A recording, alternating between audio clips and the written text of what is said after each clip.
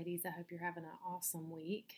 I want to share this amazing episode that I had with my friend Brittany Wilson from the Morning Mama podcast. I'm actually vacationing with my girls this week. So if you hear something in the background, it's because my girls are in there watching Stranger Things, and I'm just recording this intro for you to let you know what's up.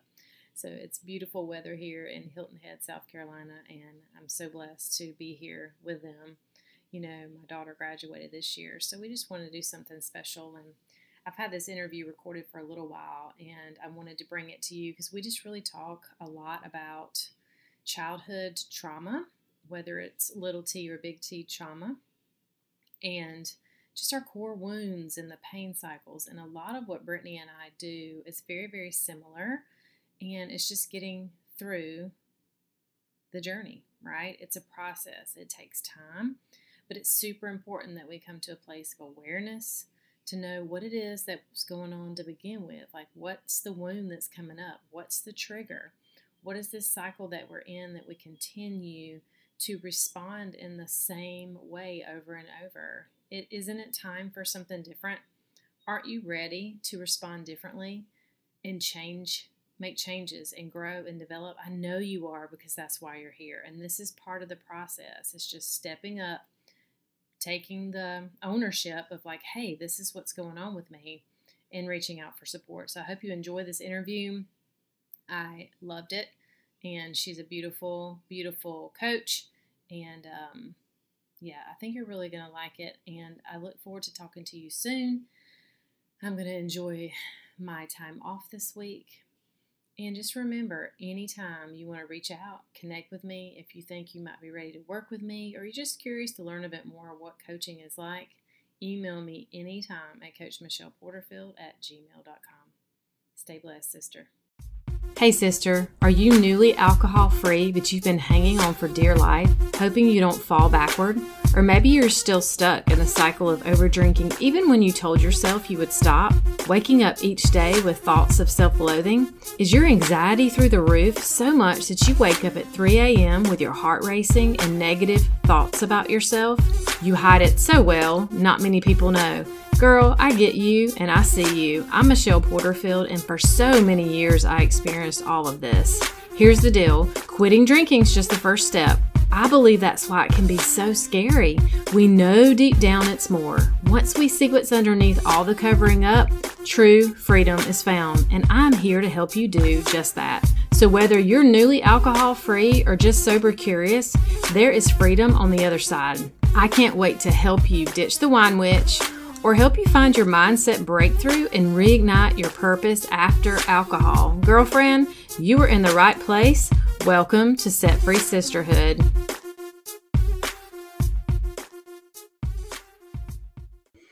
Hey, I'm here with my friend Brittany. Brittany, thanks for coming on my show. I was just on yours recently. I know, it's such an honor to be here. I always love talking to you and with your amazing accent, and I'm just so happy you're such an amazing person. Oh, I feel the same way about you. Thank you.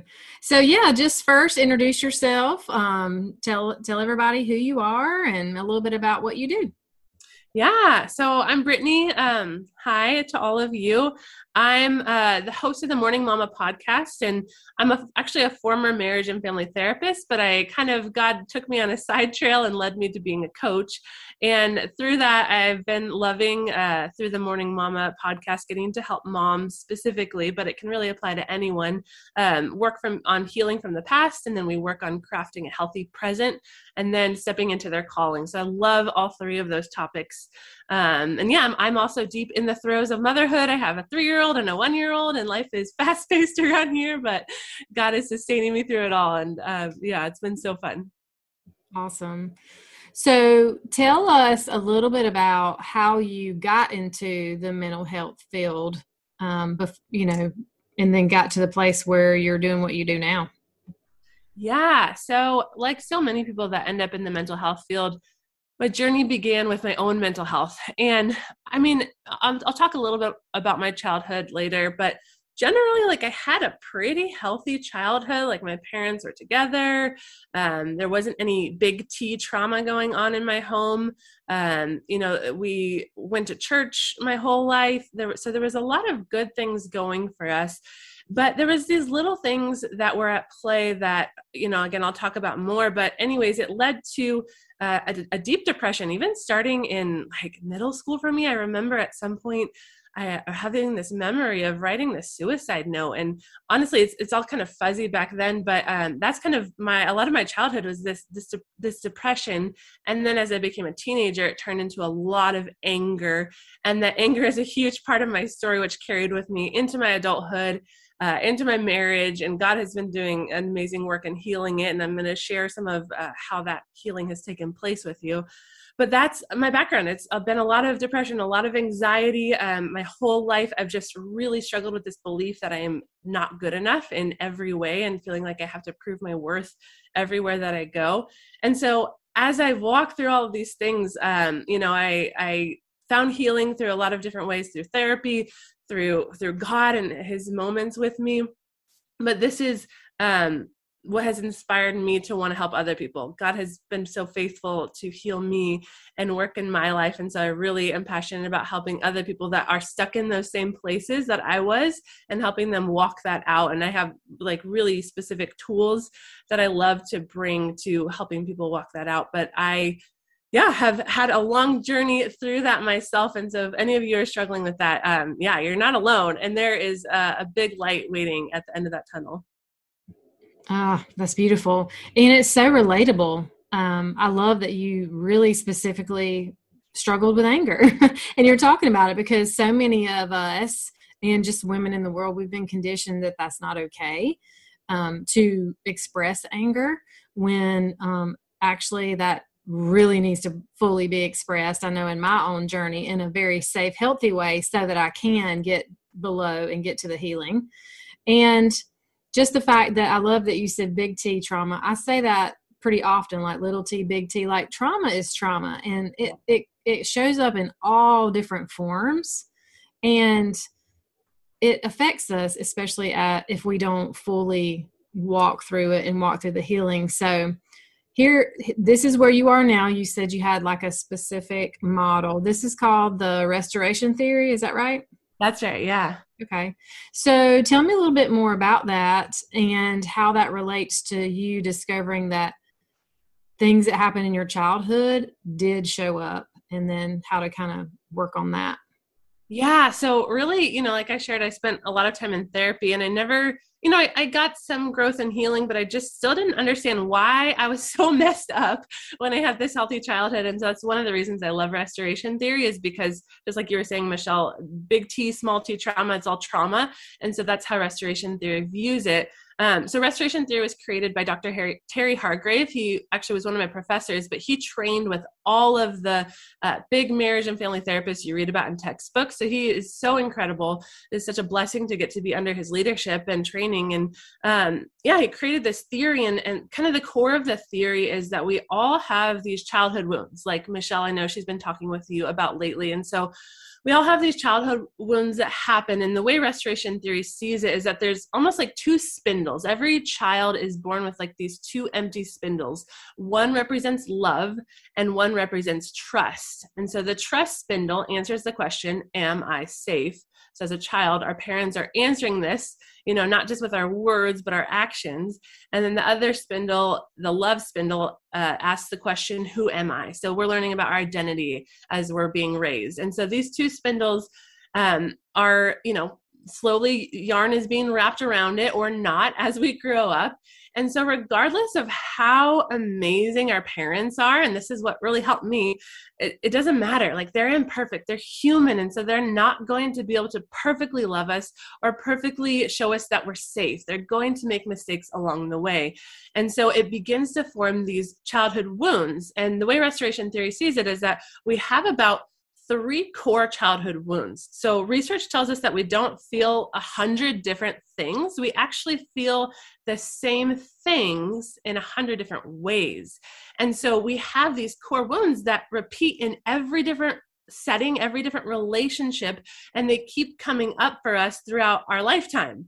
And so as an example, my 3 core wounds are: I feel alone, I feel out of control, and I feel inadequate. And so, there's these little things that created those wounds when I was young.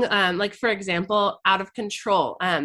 So my parents, like I said, they were together, they're still together, but they were kind of a more high conflict couple. And so, they would have arguments in front of us. This isn't like there was no fists being thrown, there was no cursing, but they were arguments. And I remember as a child, I would feel out of control in those moments. I wouldn't know what to do. It was deeply affecting how, it was getting me to this place of anxiety. And so I would feel out of control, and I would cope with that in different ways. We'll talk about that in a minute. But that created this wound in me of out of control. And so now when I'm in different settings with my kids, and I don't know how to talk to them in this moment, I don't know what to do, that out of control feeling gets triggered, and it leads to my old coping behavior, which we'll go into in a minute.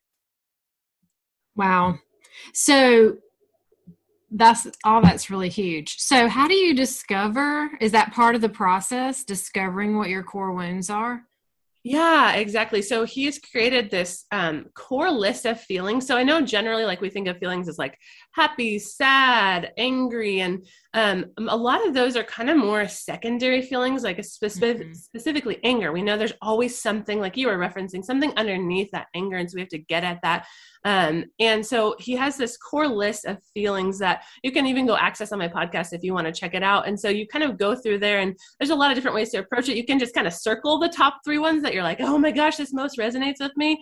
It can be tricky though, because you might want to circle like every one of them because there's, kind of similar ones on there. But as you go through the process of like really reflecting on your childhood, and the cool part about restoration theory too is if you're not ready to go back to your childhood, maybe there is some big T trauma and you're just not ready to go there, but you need to get kind of some control right now, you actually could also go to a scenario that happened yesterday, and it's going to be the same wounds that are showing up. And so you can use the scenario yesterday and look at what you were feeling, and it's going to be the same core wounds that you would if you looked at 30, 40 years ago in your childhood. Yeah, I think that's super important. I'm glad that you brought that up, because there are even people that I've worked with where there's a chunk of time that they have maybe chosen to tuck away, or they're just not ready to go there. And all that's okay, because we want it to be a safe process. And at our age, we could at least find something probably in the last year where so I look at that too, as when there's a trigger and like some kind of energy in our bodies, normally is not because my kid asked me what's for dinner for the 50th time. It's more of what is that making that mean about me? Yes. I'm not being seen. I'm not being heard. I feel disrespected. Typically, that's how we can kind of uncover a lot of our responses. So what is your goal tell me about you, because you've obviously discovered this and you've walked through this process for yourself. So tell us a little bit more about, like, once you realize, oh, here they are, now what? What do you do with them? Yeah, so that's kind of the beginning part of the process. But like I said, those wounds are going to carry with us through our whole lives. So the thing about our brains is that our brains can't distinguish emotional pain from physical pain, and it can't distinguish small conflict from large conflict. So when we feel these moments of pain, the fight or flight in our brain gets triggered, and it leads us to this fight or flight response, which leads us to our coping behavior. So our coping, like for me, when I talked about my anger or anxiety, that's my coping behavior. Or I know a lot of you are working through drinking. Drinking absolutely is a coping behavior. So once you begin to identify your core wounds, you then try and figure out what are those core coping behaviors that began when you were a child. And really, when you were a kid, you didn't really have a lot of options. You're stuck in that situation. And so you chose what was best. You were trying to protect yourself, and so it kind of functioned in that moment, right? Like when I was feeling out of control, I would go and I would hide in my room, and that made me feel safe. But now if I'm in a relationship and I feel out of control, I can't just hide from that person. I can't just go in a closet or walk away, right? That's going to leave a gap in the relationship. And so we can look back and understand with empathy on ourselves of why these coping behaviors got created. But we also know that they're destructive. These are destructive to all of our relationships. They're destructive to ourselves. And so once we begin to identify them, we can then begin to change them. So what essentially we're doing is we're creating what restoration theory calls a pain cycle. So a pain cycle is your 3 core wounds. And then just the same with our coping, research tells us that we don't do 100 different things. We do about the same 3 things 100 different ways. So like I shared with my childhood wounds, my coping, my 3 main coping is anger, control, and then anxiety. And it used to kind of be escape. Escape can be a unique one. It can look like substance abuse. It can look like wanting to die in different scenarios, just kind of wanting to escape your life. And there's a whole list of these, just like there are the childhood wounds. But first we have to discover what it looks like. What do we do in these situations? When we get triggered, like you're saying with our child, it's not about that they're asking the wrong question or they're doing something wrong. We're triggered by some wound in us, and then we're acting out of that coping behavior and responding from that fight or flight response. And this pain cycle creates this neural pathway in our brain. And so our brains are lazy. They like the same thing. They like repetition. They want what's easy. And so these pathways got created when we were kids, and we've been reinforcing them ever since by feeling that pain and then responding in that same way. And so now every time that pain comes up, even when it doesn't make sense, like we're talking about with the kid, right? Like there's nothing the kid is doing wrong, but it's re-engaging that fight or flight response. And we go down that neural pathway and go to that coping and get stuck in that cycle again. Yeah, this is so much. It really suits what I do very well, because that's a lot of it is the patterns, the neural pathways, that's the beginning to begin to kind of start. I always see it as a ditch, start filling it up, doing different patterns, creating new routines inside of even like the habit loops or pain cycle, whatever you want to call it, because you're right. Our brain just is like, oh no, this is what I do. I feel this, it's time to drink. I feel this, it's time to eat. I feel this, it's time to hide, fight, whatever. And then I find, and I'm sure you see this too, that especially with women, then we add on a whole nother layer of guilt. I can't believe I'm feeling this way. I can't believe I, snapped at my son. How stupid, how silly, what's wrong with me? And then that just creates the even the self-loathing, and the cycle continues. That's exactly it. Like what you described, it would be your recycling in your pain cycle. So, when we get triggered, it's often not just one cycle, we keep going. And so our coping ends up making us feel one of our core feelings again. And feeling inadequate, like, oh my gosh, I just drank. Of course, it just means I'm not good enough. And then we go and we, sit in that guilt or that shame. And then, it just keeps cycling and cycling. So you described it so perfectly. That's exactly what happens. And this is what happened with my anger too. My husband would come home and he would walk in the door and, not really hug me.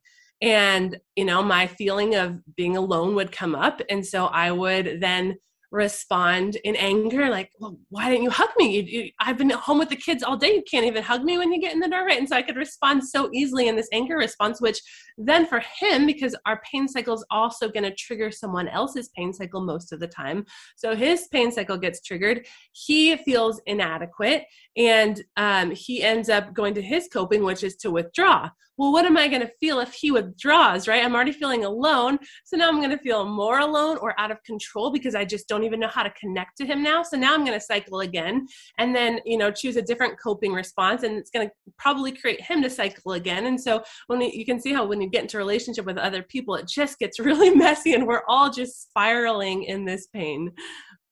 Yeah. And also what I've found too is that it is possible inside of relationships when one person begins to grow and develop, but it's typically harder in the beginning at first, because typically too, if you are, I go back to like, okay, if I'm making more choices based on my desires, setting boundaries, and I'm changing also, it makes usually that partner super uncomfortable. So conflict kind of can be more heated to begin with. Don't you agree? Oh my goodness. I fully agree. And especially because they're still stuck in the old patterns of behavior. They're still stuck in their pain cycle. And so when we, try and reroute they don't always know what to do. They might already be triggered. Maybe when my husband walks in the door, he's already triggered from his day at work. And so maybe there is a reason he's not hugging me. Maybe it's not just because he forgot. And so then, I try and come in and I'll give you an example when we go through the peace cycle of what a different way of approaching that could look like. But it is going to be so challenging because he might not respond in that place of peace. He might still be in his pain cycle. And remember, when we're in our pain cycle, most of the time it's going to trigger the other person's pain cycle. So then I'm going to get re-triggered. So I'm going to have to untrigger myself. I'll talk about that. But it's so hard. It is possible, absolutely possible, to stay grounded and to grow with just one person in the relationship.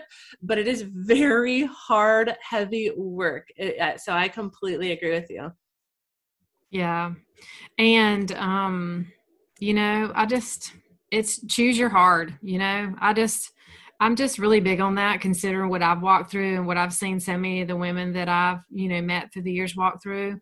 It really was hard to stay in that cycle. It was really hard to be stuck and to be miserable and wake up in the middle of the night with anxiety and live that way. And it was hard to get to where I am now, probably to get to where you are now. And I think that's where we just have to be really clear on it's worth it, and listen, like, you're not alone. And like Brittany said in the beginning, like, there is light on the other side. And as you're walking through it, especially if you're a woman of faith, like, God's already got all of this planned out. He's seen you. He's the one that completely loves you unconditionally, and you're not alone, and you are valued. And then you also have to make that choice to listen to him, to trust him, allow him to lead too. You are stealing all of my last points, Michelle. I love how we speak the same language. Awesome. Well, keep on going, because I know you have more. Yeah, that's great. No, it's such a perfect segue into the peace cycle, because yes, there's hope. There's a way out. You framed it so beautifully. So yes, after you have your pain cycle, and the beauty of your pain cycle is you can like literally map it out. You have 3 under your pain, 3 under your coping, and you can put it on the fridge, and you can, every time you get triggered, you can go to it. So you have this visual of what is going on. And then you're going to, after this, have some steps of how to walk out of that. So after that, you create your peace cycle, which is the exact opposite. It's exactly what you were saying, Michelle, is we figure out what is the truth. So like you said, the truth is absolutely not that I'm alone. Like, God says he will never leave me or forsake me, and in addition to that, my husband does really love me, and he is there for me. And, but even in those moments where maybe that's not true, maybe he's not able to be there for me, I have my source of God. And with truth, it's funny you touched on this too. There's 3 sources that we can go to find these truths. The first one is ourselves, like you just said. And this is actually the most important in a lot of ways, because God tells us all day who we are and that we're safe and that he's got us, and yet we often choose not to believe it. And so, and other people too might speak these truths into us, but until we're able to receive that, it's not gonna stick. It's not gonna mean anything to us. So we really have to work on allowing ourselves to receive that truth. But yeah, so that's one of the sources of truth, is ourselves. And then we have God as another source, and then other people can absolutely speak into us as well. And, generally our biological parents have or the parents that raised us has the most power to do this, but really anyone that we allow to be an influence in our life can speak into us and help us reinforce these truths, because we have these truths. So, my truth is that I'm not alone. I'm never alone. My truth about out of control is that I'm not out of control. I have choices. And then my truth about inadequate is that I'm more than enough. And so I know these truths, but they can also just feel like just words if I don't actually do the work to help them sink in and actually help them be more concrete in my life. And so that's part of the work that we do through restoration theory. Kind of actually the hardest step of it is actually embracing these truths and allowing them to be real in our lives. And again, not just mere words. After we really form those truths, and sometimes it just takes practice. Sometimes it just takes going through the motions and you don't feel the truth at first, but you still speak it out.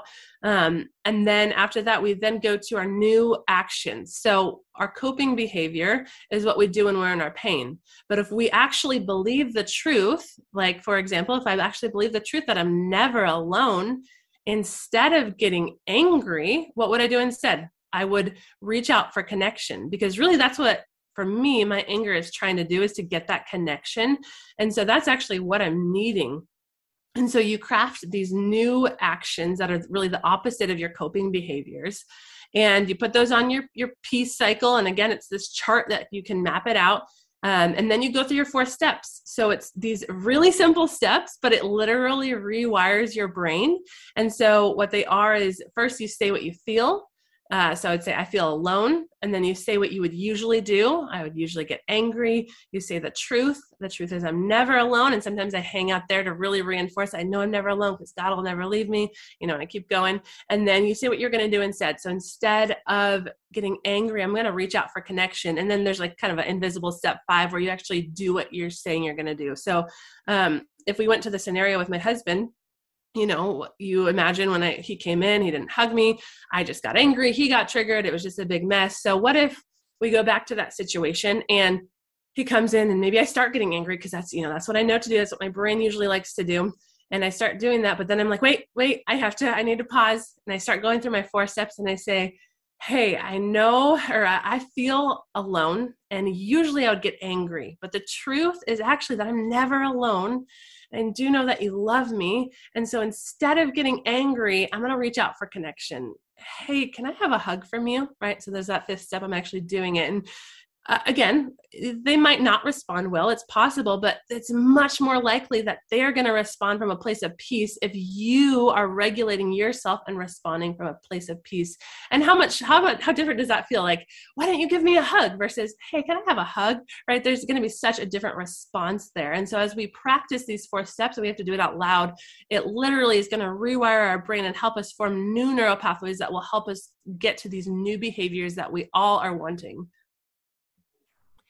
Yes, I love it.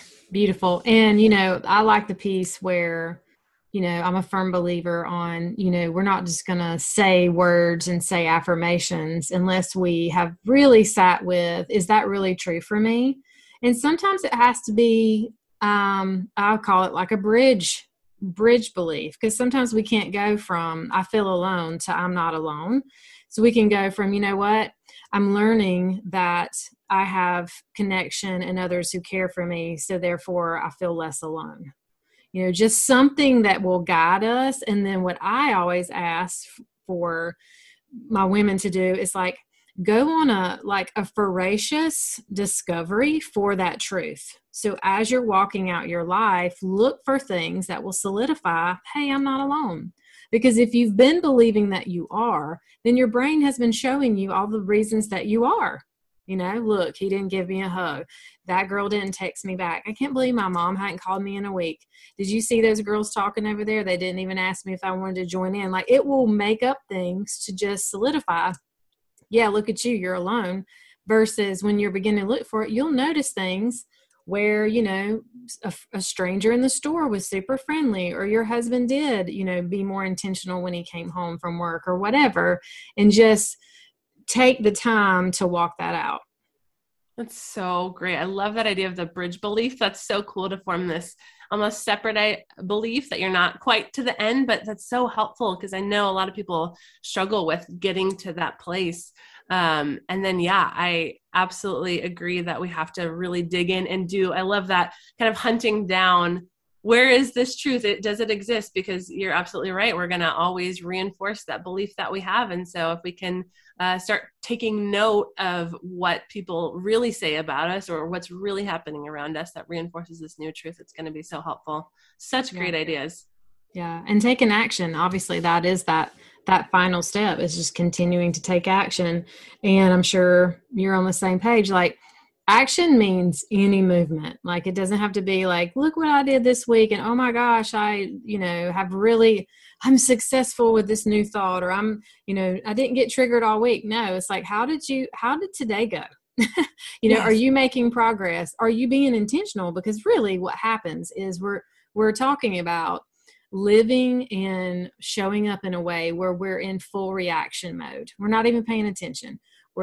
You're responding to wounds, responding to triggers, to just really that first step of awareness and being intentional about, the mind's called like a trigger map, where you're like, I feel something in my body, tightness in my chest, even just, going in and finding out, like, where is it? What did I make that mean? Which all this intertwines with, our work could really layer on top of each other. I love it. It's so cool. Yeah, I love all of that. I absolutely agree 100%. It's such great work that you're getting to do with these women.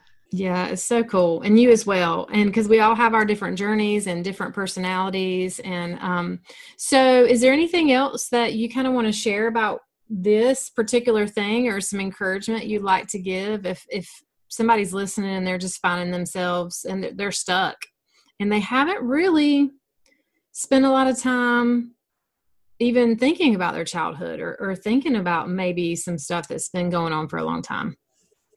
Yeah. Something that Terry Hargrave, the creator of restoration theory, says is the way out is the way out. And so I love that, because it doesn't matter how big, like I said, your pain is. It doesn't matter how little it is. This is the way out of it. And even what Michelle is teaching you is it's this way out, rewiring your brain, creating these new thought patterns and these new behaviors. And so it takes time. So like Michelle's saying, don't be discouraged if the week wasn't perfect. It's not going to be perfect. It's not probably ever going to be perfect.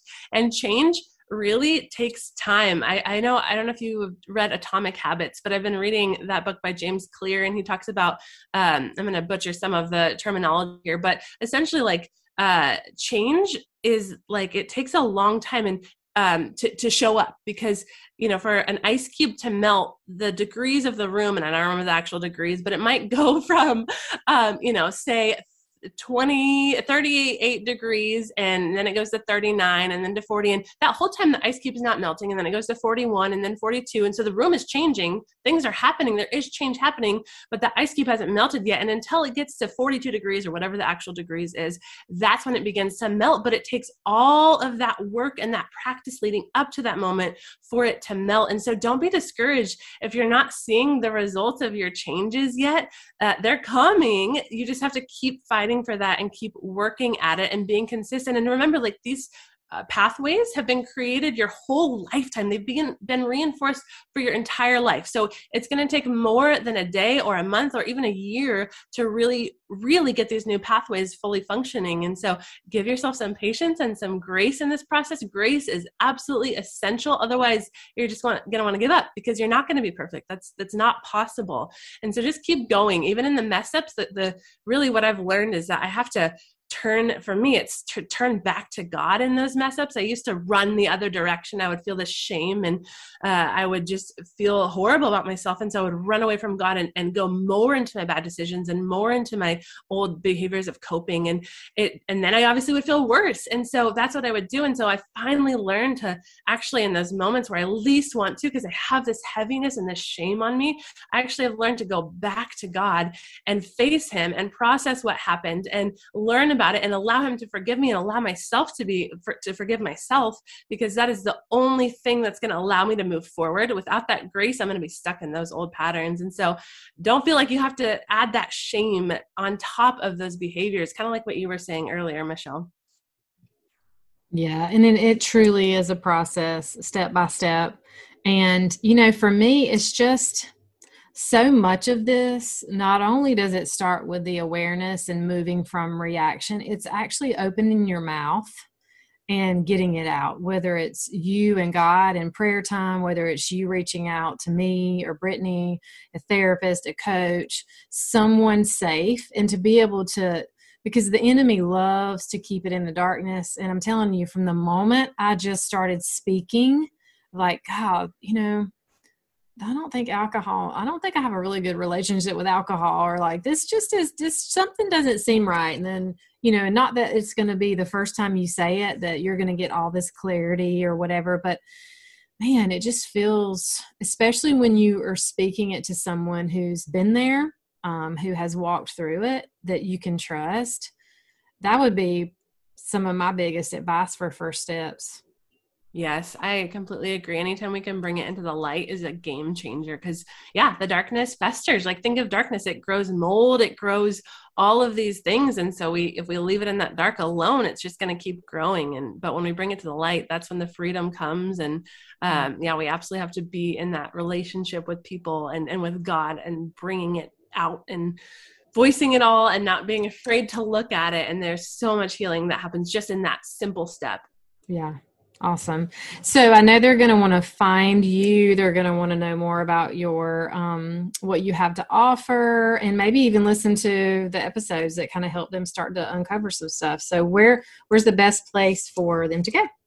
Yeah, it's great. So the biggest way to find me is on my podcast. It's called Morning Mama.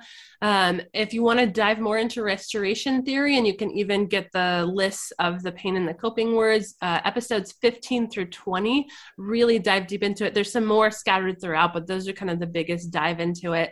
I offer coaching if you really want to map out your pain and your peace cycle. I also have an academy that is about to wrap up. So we'll run another one probably in the summer, and we really dive into your pain and your peace cycle and how to walk that out in every one of your relationships.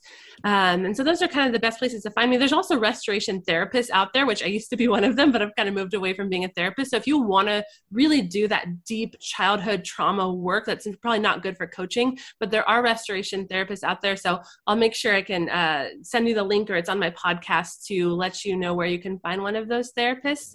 See if there's one in your state. Even if they're not near you, you can always do it, Zoom therapy, but it's such an incredible modality of therapy that really helps you go deep and actually do practical movement and steps on growth in therapy, which can sometimes be slower, but I love restoration theory model because it helps it just be a little bit more practical and tangible and tactile. Yeah, I love that. And I'll just kind of add to that. I think it's important to spend time connecting with people and having conversations, and then really just, deciding on kind of what feels true for you, like the person that you want to work with. I've had many people work with therapy and coaching, or one or the other. I know for me, like, I would have loved to know something like this style of therapy, because I actually struggled with finding someone that wasn't just more talk therapy. I wanted to go deeper. I wanted to be asked a lot of questions, and I wanted to deal with things inside of my body. And so I feel like that's the most important thing. Whatever you do, just take your time and actually just reach out and have a conversation, a consultation. Most people will have a conversation with you and just see what it is that God wants you to do and who you need to connect with. So thank you for being here. I loved it. Agreed. Thank you so much for having me, Michelle. It's such an honor, and I just love the work you're doing. I'm so excited for all the life change that's happening over here. Thanks for letting me be part of it. Yes, thank you so much. I'll talk to you soon. All right, bye. Okay, girlfriend, before you go, if you found value in this podcast and it helped you, please head over to iTunes and leave a review. This is what helps the show grow and helps more women to get their hands on the support so they can choose to reduce their drinking or quit altogether like I did. Go join the community and say hi over on Facebook by searching Set Free Sisterhood. I will also put the link in the show notes. You can also connect with me for a one-on-one discovery call at coachmichelleporterfield@gmail.com. And I want to ask, how do you want to feel in the next 6 months? Who are you becoming? Are you ready to grow? I see you and I've got you. Until next time, stay blessed.